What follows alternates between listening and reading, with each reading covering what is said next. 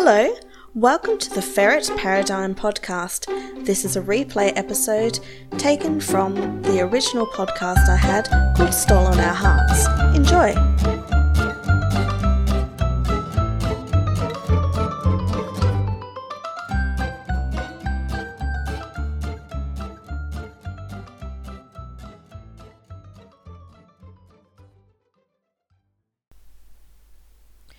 What is a weasel's favourite carnival ride? The Ferret wheel. Hi, my name's Nairi. I live in South Australia. I currently have 3 ferrets, Trixie, Winnie and Marie, and I've had quite a few ferrets before them. Also in my life, I've had 2 guinea pigs, a pet rat, a poodle, some native rats, which were sort of like hoppy mice but without the hop, and now we have a small chihuahua called Freya, and I just generally love animals. Welcome to my podcast, as yet unnamed because I'm very indecisive. In this podcast, I'm really hoping to advocate for ferrets and other exotic pets. I think it's very important to share information and learn as you go. I'm not actually a ferret expert. I just really like them, and I guess I'm willing to do the podcast, so why not? Over the episodes, I'll be talking to as many experts and pet owners as I can, and I guess you just have to make your own informed decisions about what I say and what you might learn on this podcast. I'm hoping that there'll be information for beginners and long-term ferret and other pet owners. If it's not entirely obvious already, I've never done a podcast. I'm not a public speaker, though I do speak to groups of people at my work. And I'm actually internally celebrating that I have like over a minute of podcast right now. So I'm really hoping that the episodes can be a nice, even length. They might not be. We'll find out. Just talk until run out of things to say on the topic, I suppose. But I'm just willing to put myself out there for the weasels. Do it for the carpet sharks, Nairi. I actually have social and generalised anxiety disorder, so this is a big deal for me. But I haven't actually been able to find any other ferret or exotic related pet podcasts. I mean, maybe I'm just not looking very hard, but I just really thought it was important to share what I know and try and find out what other people know to share with you. Online, I run a group called the Ferret Advocacy Society. At the moment, it's very small. I hand out postcards with ferret information on it. I share medical information that I find online, and also any dangers I hear about. Join or not, that's fine. But it's for people who like to share information about ferrets and hopefully improve their lives and their qualities of life, just like hopefully this podcast will do. I do realise that one of the flaws of a podcast is you can't actually see the cute, adorable ferrets as they run around and play, and you can't really see their medical problems. So we'll be creating a website where I'll be including videos and photos and written information, because I know we can't all listen to the podcasts, and maybe people can share their own examples of what I talk about. If you have something I'd like to could just edit that out, but I don't know if I will. If you have something that you'd like me to talk about on the podcast, please send me an email, and I'd be very happy to talk to you or about you or with you, or just read out what you say and I'll try and answer it. So yeah. First episode. Go! Episode 1. What even is a ferret? A ferret is a small, domesticated weasel, carpet shark. No, it's a small, domesticated mammal. It's a carnivore. It can be from 500 grams for a really small girl up to maybe even 3 kilos for a big boy. They have a very distinctive long body, and sometimes it feels like they don't even have any bones because they're so floppy and they can just sneak into wherever they want.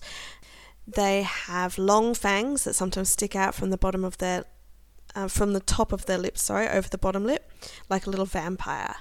They've been domesticated for thousands of years now. That means that they probably don't do so well out in the wilderness, unless I guess they have interbred with a polecat, or the weather is particularly fantastic and there's lots of little animals on the ground to eat.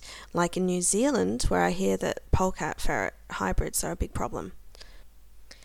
Ferrets are part of the family Mustelidae. There are about 60 animals in that family, and it includes things like minks, otters, ferrets, weasels, wolverines, and badgers. Yes, terrifying wolverines and cute, slow, chubby badgers are both relatives of the ferret. Most mustelids are completely carnivorous, but a few eat some vegetable matter. Ferrets are completely carnivorous. It's called being an obligate carnivore.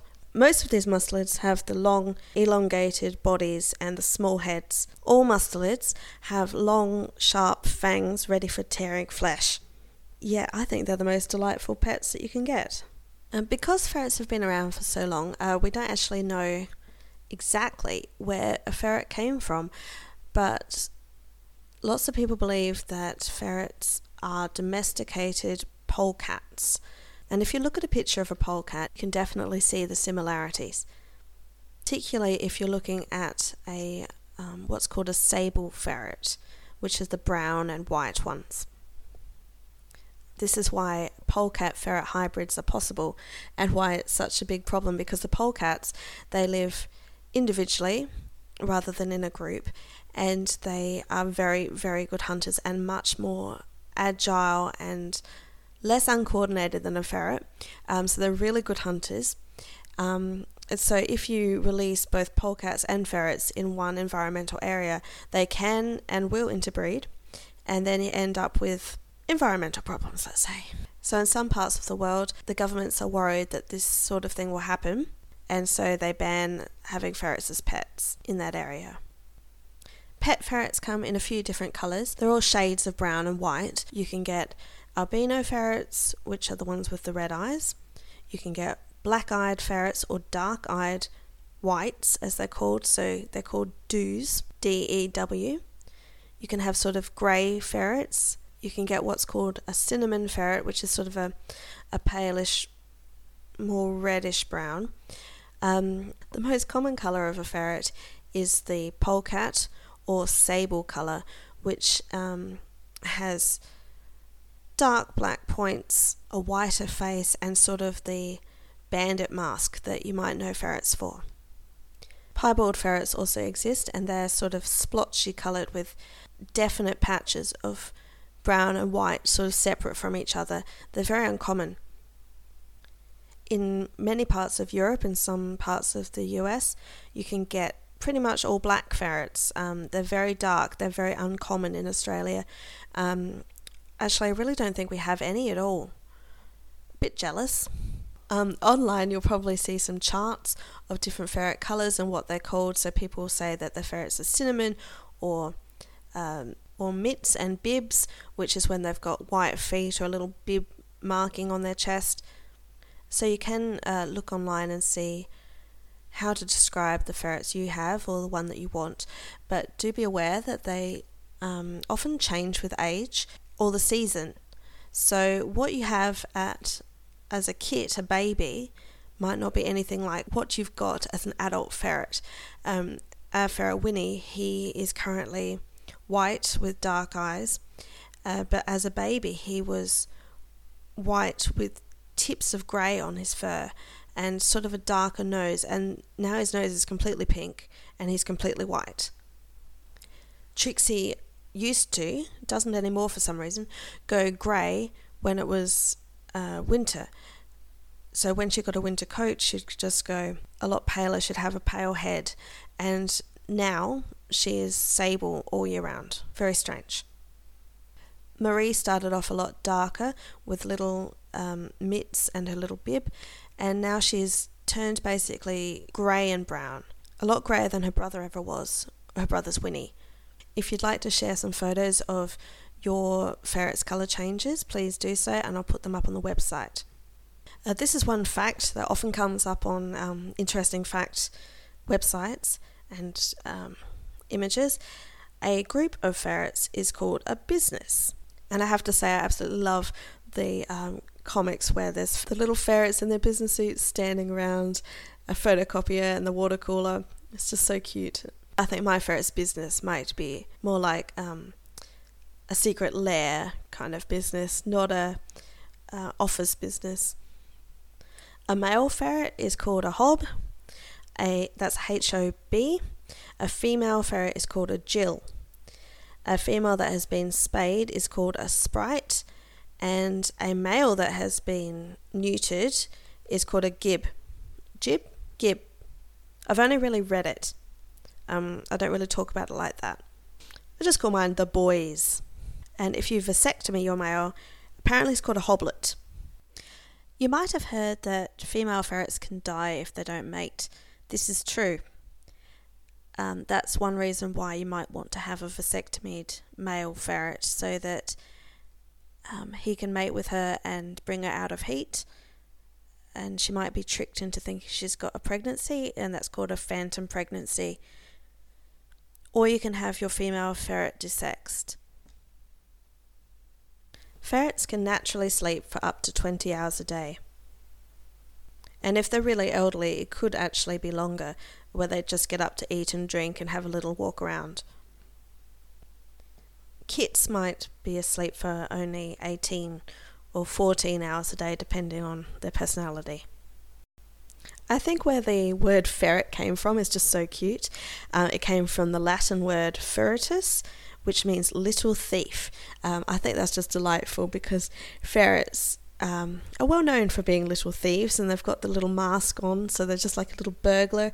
They steal your things, and it's just a perfect name for them. Something that's pretty cool or interesting about ferrets is that the girls are much smaller than the boys. They also tend to have a different personality to the boys.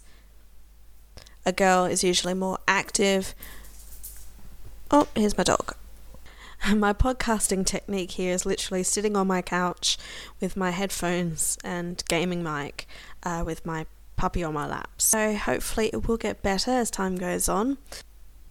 My current recording technique is literally just talking and hopefully not making too many mistakes and then editing all the mistakes out after. I'm pretty sure lots of people do that, but at the moment I'm like a little kid who's trying to film a movie where they can only remember about one sentence of a line before they have to be told the next line. So it's like all choppy and changing, but I figure many other podcasters started off as beginners. Like if you look at Case File, one of my favourite true crime podcasts, he started off just reading and is pretty obvious. So hopefully I'll improve as time goes on and I become a bit more comfortable, but hopefully I can get the information that I'd like to across. So anyway, as I was saying, the girls are usually a lot more active than the boys. They really like patrolling, I'll call it, around the house to make sure that the territory is safe. The boys are more likely to be found rolling around in paper bags than the girls, but as usual, your mileage may vary with ferret personalities. One of my girls, who's not the boss ferret, she's not the alpha, she will spend hours digging holes in the couch or the mattress, so really it's up to personalities. What do you call ferrets? In our home, we tend to call them woos, W-O-O, because it went ferret to weasel woos to just woos. So we'll be like, oh, can you let the woos out, please? And we do woo counts and to make sure that we've got them all. Fuzzies is another one that lots of people use. Even rats, even though they're not rats. I went online and I asked the question, what is a ferret? And here are some of the responses I got. Slinky cat. A cross between a rat and a snake. Shrink a cat to about half its size, then stretch it. I think a bit less than half its size, but that's cute. someone also said Draco Malfoy. Or a cute small walk boy. A small stinky worm. Government created nano-robot flesh-eating robots. An animal that inspired the design of the Pokemon Ferret, which originally appeared in Johto but is most known for the accumulated town theme from B&W. A snake mouse. Land eel. Quick tangent here about the difference between rats and ferrets. Absolutely no insult intended to rats. I really like them. But it really annoys me when people look at a ferret and say, oh, it's a rat. One, it's an insult to rats to react to rats like that. But ferrets just aren't rodents. If you look at a rodent, their teeth are long, their front teeth are long, and it keeps growing for their entire life. They have to chew things to maintain the teeth at a reasonable level and not stab themselves in the face with their own teeth. If you look at a ferret's teeth, they have little front teeth for grooming and lots of fangs. Their teeth are similar to a cat's, and that's the teeth of a carnivore. Thank you for listening to one of the original episodes of Stolen Our Hearts. This was the Ferret Paradigm podcast and Nairi speaking. Come on over to the website, which is stolenourhearts.com, for details of my membership program, the other podcast I have, and the show notes, including transcripts. You can find me on Instagram and TikTok as Stolen Our Hearts Podcast. I'd absolutely love it if you'd follow me.